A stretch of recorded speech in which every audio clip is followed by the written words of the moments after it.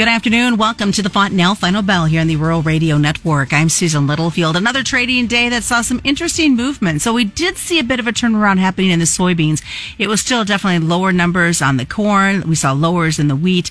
Livestock, cattle taking advantage of what was happening in this corn market while the hogs moved lower as well.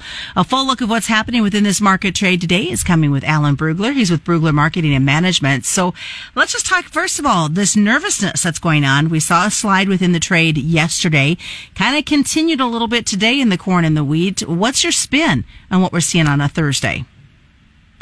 Well, I think the biggest issues on the corn side are, number one, export demand continues to be poor. We saw that again in the export sales report today. And it started raining in a fair amount of the corn belt, a fairly high percentage of the corn belt. And that's causing people to kind of revise their yield estimates a little bit.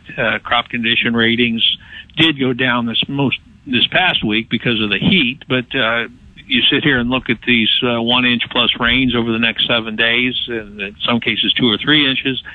And you say, well, if the rating goes back up, that yield estimate's probably going to go back up. And you know, the private estimates are starting to come out now because USDA's going to publish their number a week from Friday. Let's talk about that. Any early number thoughts that you have ahead of this report? Well, our Brugler 500 model, which is based on crop conditions, of course, backed off a little on Monday because of the lower ratings. It's saying 174.5 or 174.6 based on today's conditions, but it also has a plus or minus 8 bushels per acre between now and final. There's a correlation between the condition ratings of final yields, but it gets a lot stronger 30 days from now. So it's saying we could still do over 181, we could still do something under 170 at this point, and to think that you know better than that is probably overconfidence. All right, what I'm going to turn into Reuters and Bloomberg and the other services on Monday is 177 because our other models, that's what we think is probably where USDA would go. We saw a bounce that happened in the soybeans today. What's your thoughts? Because everybody else was down. What was the kind of the fuel for them? Well, I think they got oversold for one thing, and you did get a little help from the soybean meal. That was the supporting factor of the complex, right? The soy oil was down, but the meal was up, and the beans bounced off the 38% retracement, which is a well-known technical level, and that was 1318 for Nove, and the low of the day was 1318.5. So 3 or 4 days in a row, we've been bouncing off that retracement level.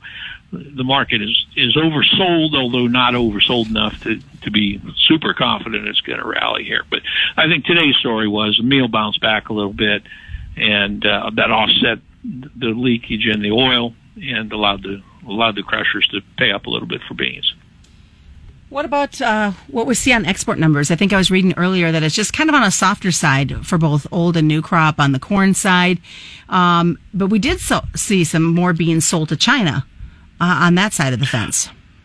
Yeah, I think that's very noteworthy. It's also something that needs to happen and almost always does happen. Okay, the trade was a little low on the average guess for soybean new crop export sales. I think the average guess was 1.5 to 2 million tons going into the report, and we were 2.6 or so in the actual numbers. But of that, more than half had been previously reported under the daily system as being either sold to China or sold to unknown destinations. So, we've got a nice combination of things going here. Soybean prices have dropped a little bit, making the U.S. beans more competitive. Brazil is also starting to run out of beans to sell after September. Okay, so you get out into the October shipping slot. The U.S. is very competitive here, and that's what you're seeing China pick up is for Octnov kind of purchases right now. Dollar, how's that all going to weigh into all of these export potentials? Well, again, they almost always add bushels from the U.S.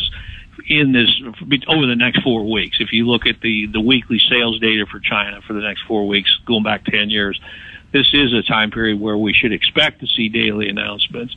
They need to buy about 1.9 million tons per per week just to meet their full year estimates, over 100 million tons. So, if Brazil's out of the market and Argentina's just dribbling it in, then we should be seeing these big sales. If we don't see them, it's actually bearish. We won't make the USDA numbers. But if we continue to see these announcements, and we're fairly confident we'll see more than we had been previous to the last week or two, then it makes it, at least keeps that new crop ending stocks forecast fairly tight.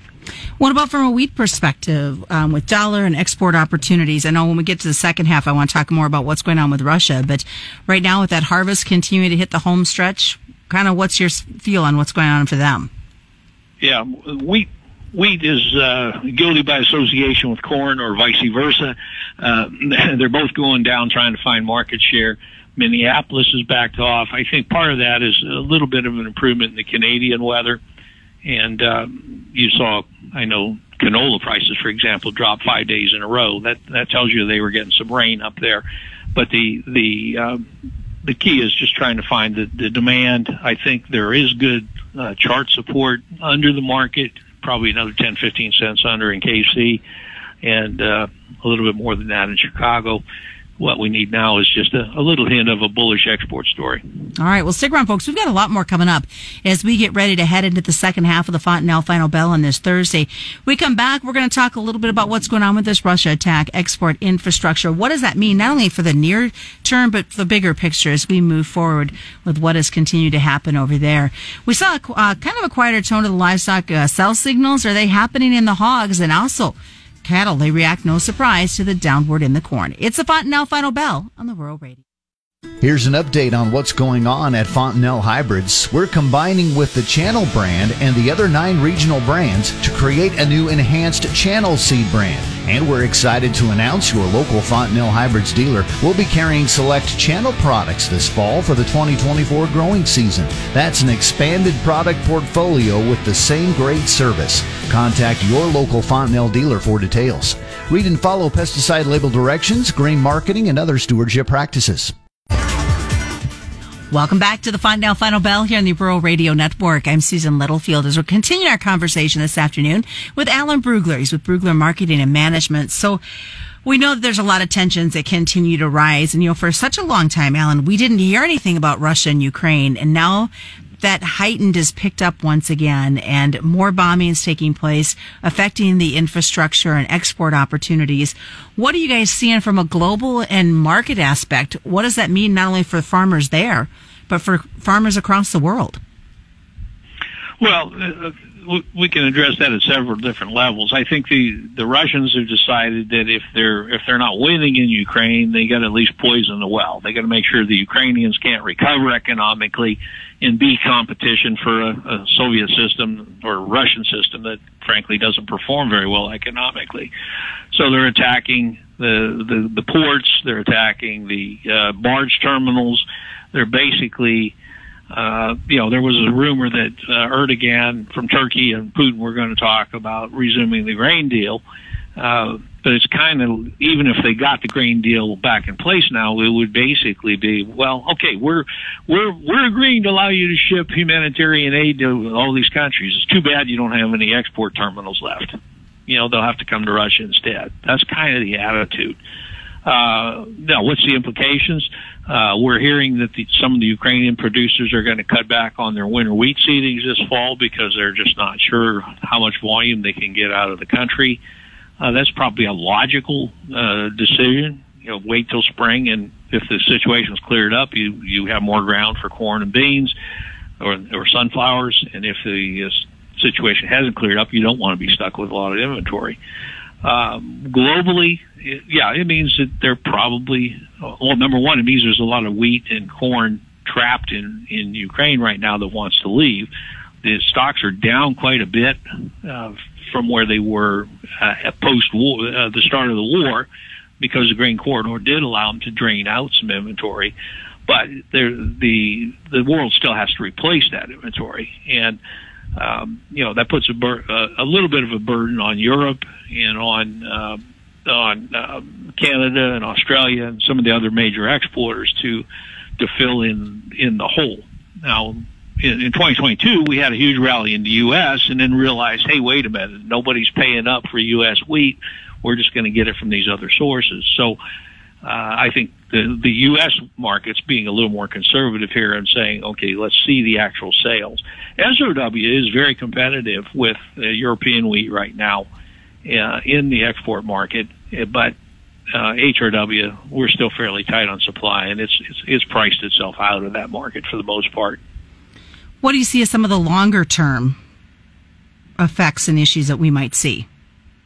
Well, I mean, longer term, the market will balance out. If the price is up because supplies are constricted, somebody around the world will say, hey, I can grow it for that. The lesson for corn, beans, and wheat, and I've been on this theme since last winter, is short crops have long tails. And over time, the market finds a way to cause prices to go back to the mean, back to the long-term average. Now, that might, with inflation and everything, for corn, that might be $4.20 instead of $3.50, but that's still below where we are today. Wheat's kind of in a similar situation. The wild card, of course, is weather. If Mother Nature doesn't allow you to grow the crops, then you get another year of high prices or another spike. But the long-term implications are Ukraine's going to take a very long time to rebuild. They've shown a lot of resilience in what they've been able to do with very limited assets right now, being bombed every day and so forth. But the Russians, I think, have damaged their reputation badly, but they're also showing that, hey, they can ship large volumes of grain if the market's willing to pay for it. All right, let's switch gears, head over to the livestock side. Speaking of grain, corn goes down, cattle went up today. What's your spin? Well, the feeder cattle got helped because the fat cattle were up and the corn was down, and that's a combination where we usually bid that into the price of the walking inputs, which is the feeders. So they were up $1.50 or so in the September contract, and actually October, November about the same. Cattle market, I think we have to remember that the August options expire on Friday, and that typically means more volatility. People get used to kind of buffering their hedge positions or their cash positions with options, and then all of a sudden the options are gone, but the cash cattle are trading for 3 more weeks and can be delivered against the futures. So you've got some positioning in August just because of options expiration tomorrow, and then delivery notices will start on Monday. Good. What's the best way for folks to reach you? Oh, call us at 402-697-3623. That's the main office in Elkhorn.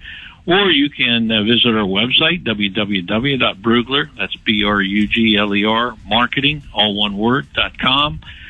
Send me an email, alanb@bruglermktg, that's short for marketing.com. All right, that is today's Fontanelle Final Bell, being brought to you by Fontanelle Hybrids and all your local dealers on the Rural Radio Network.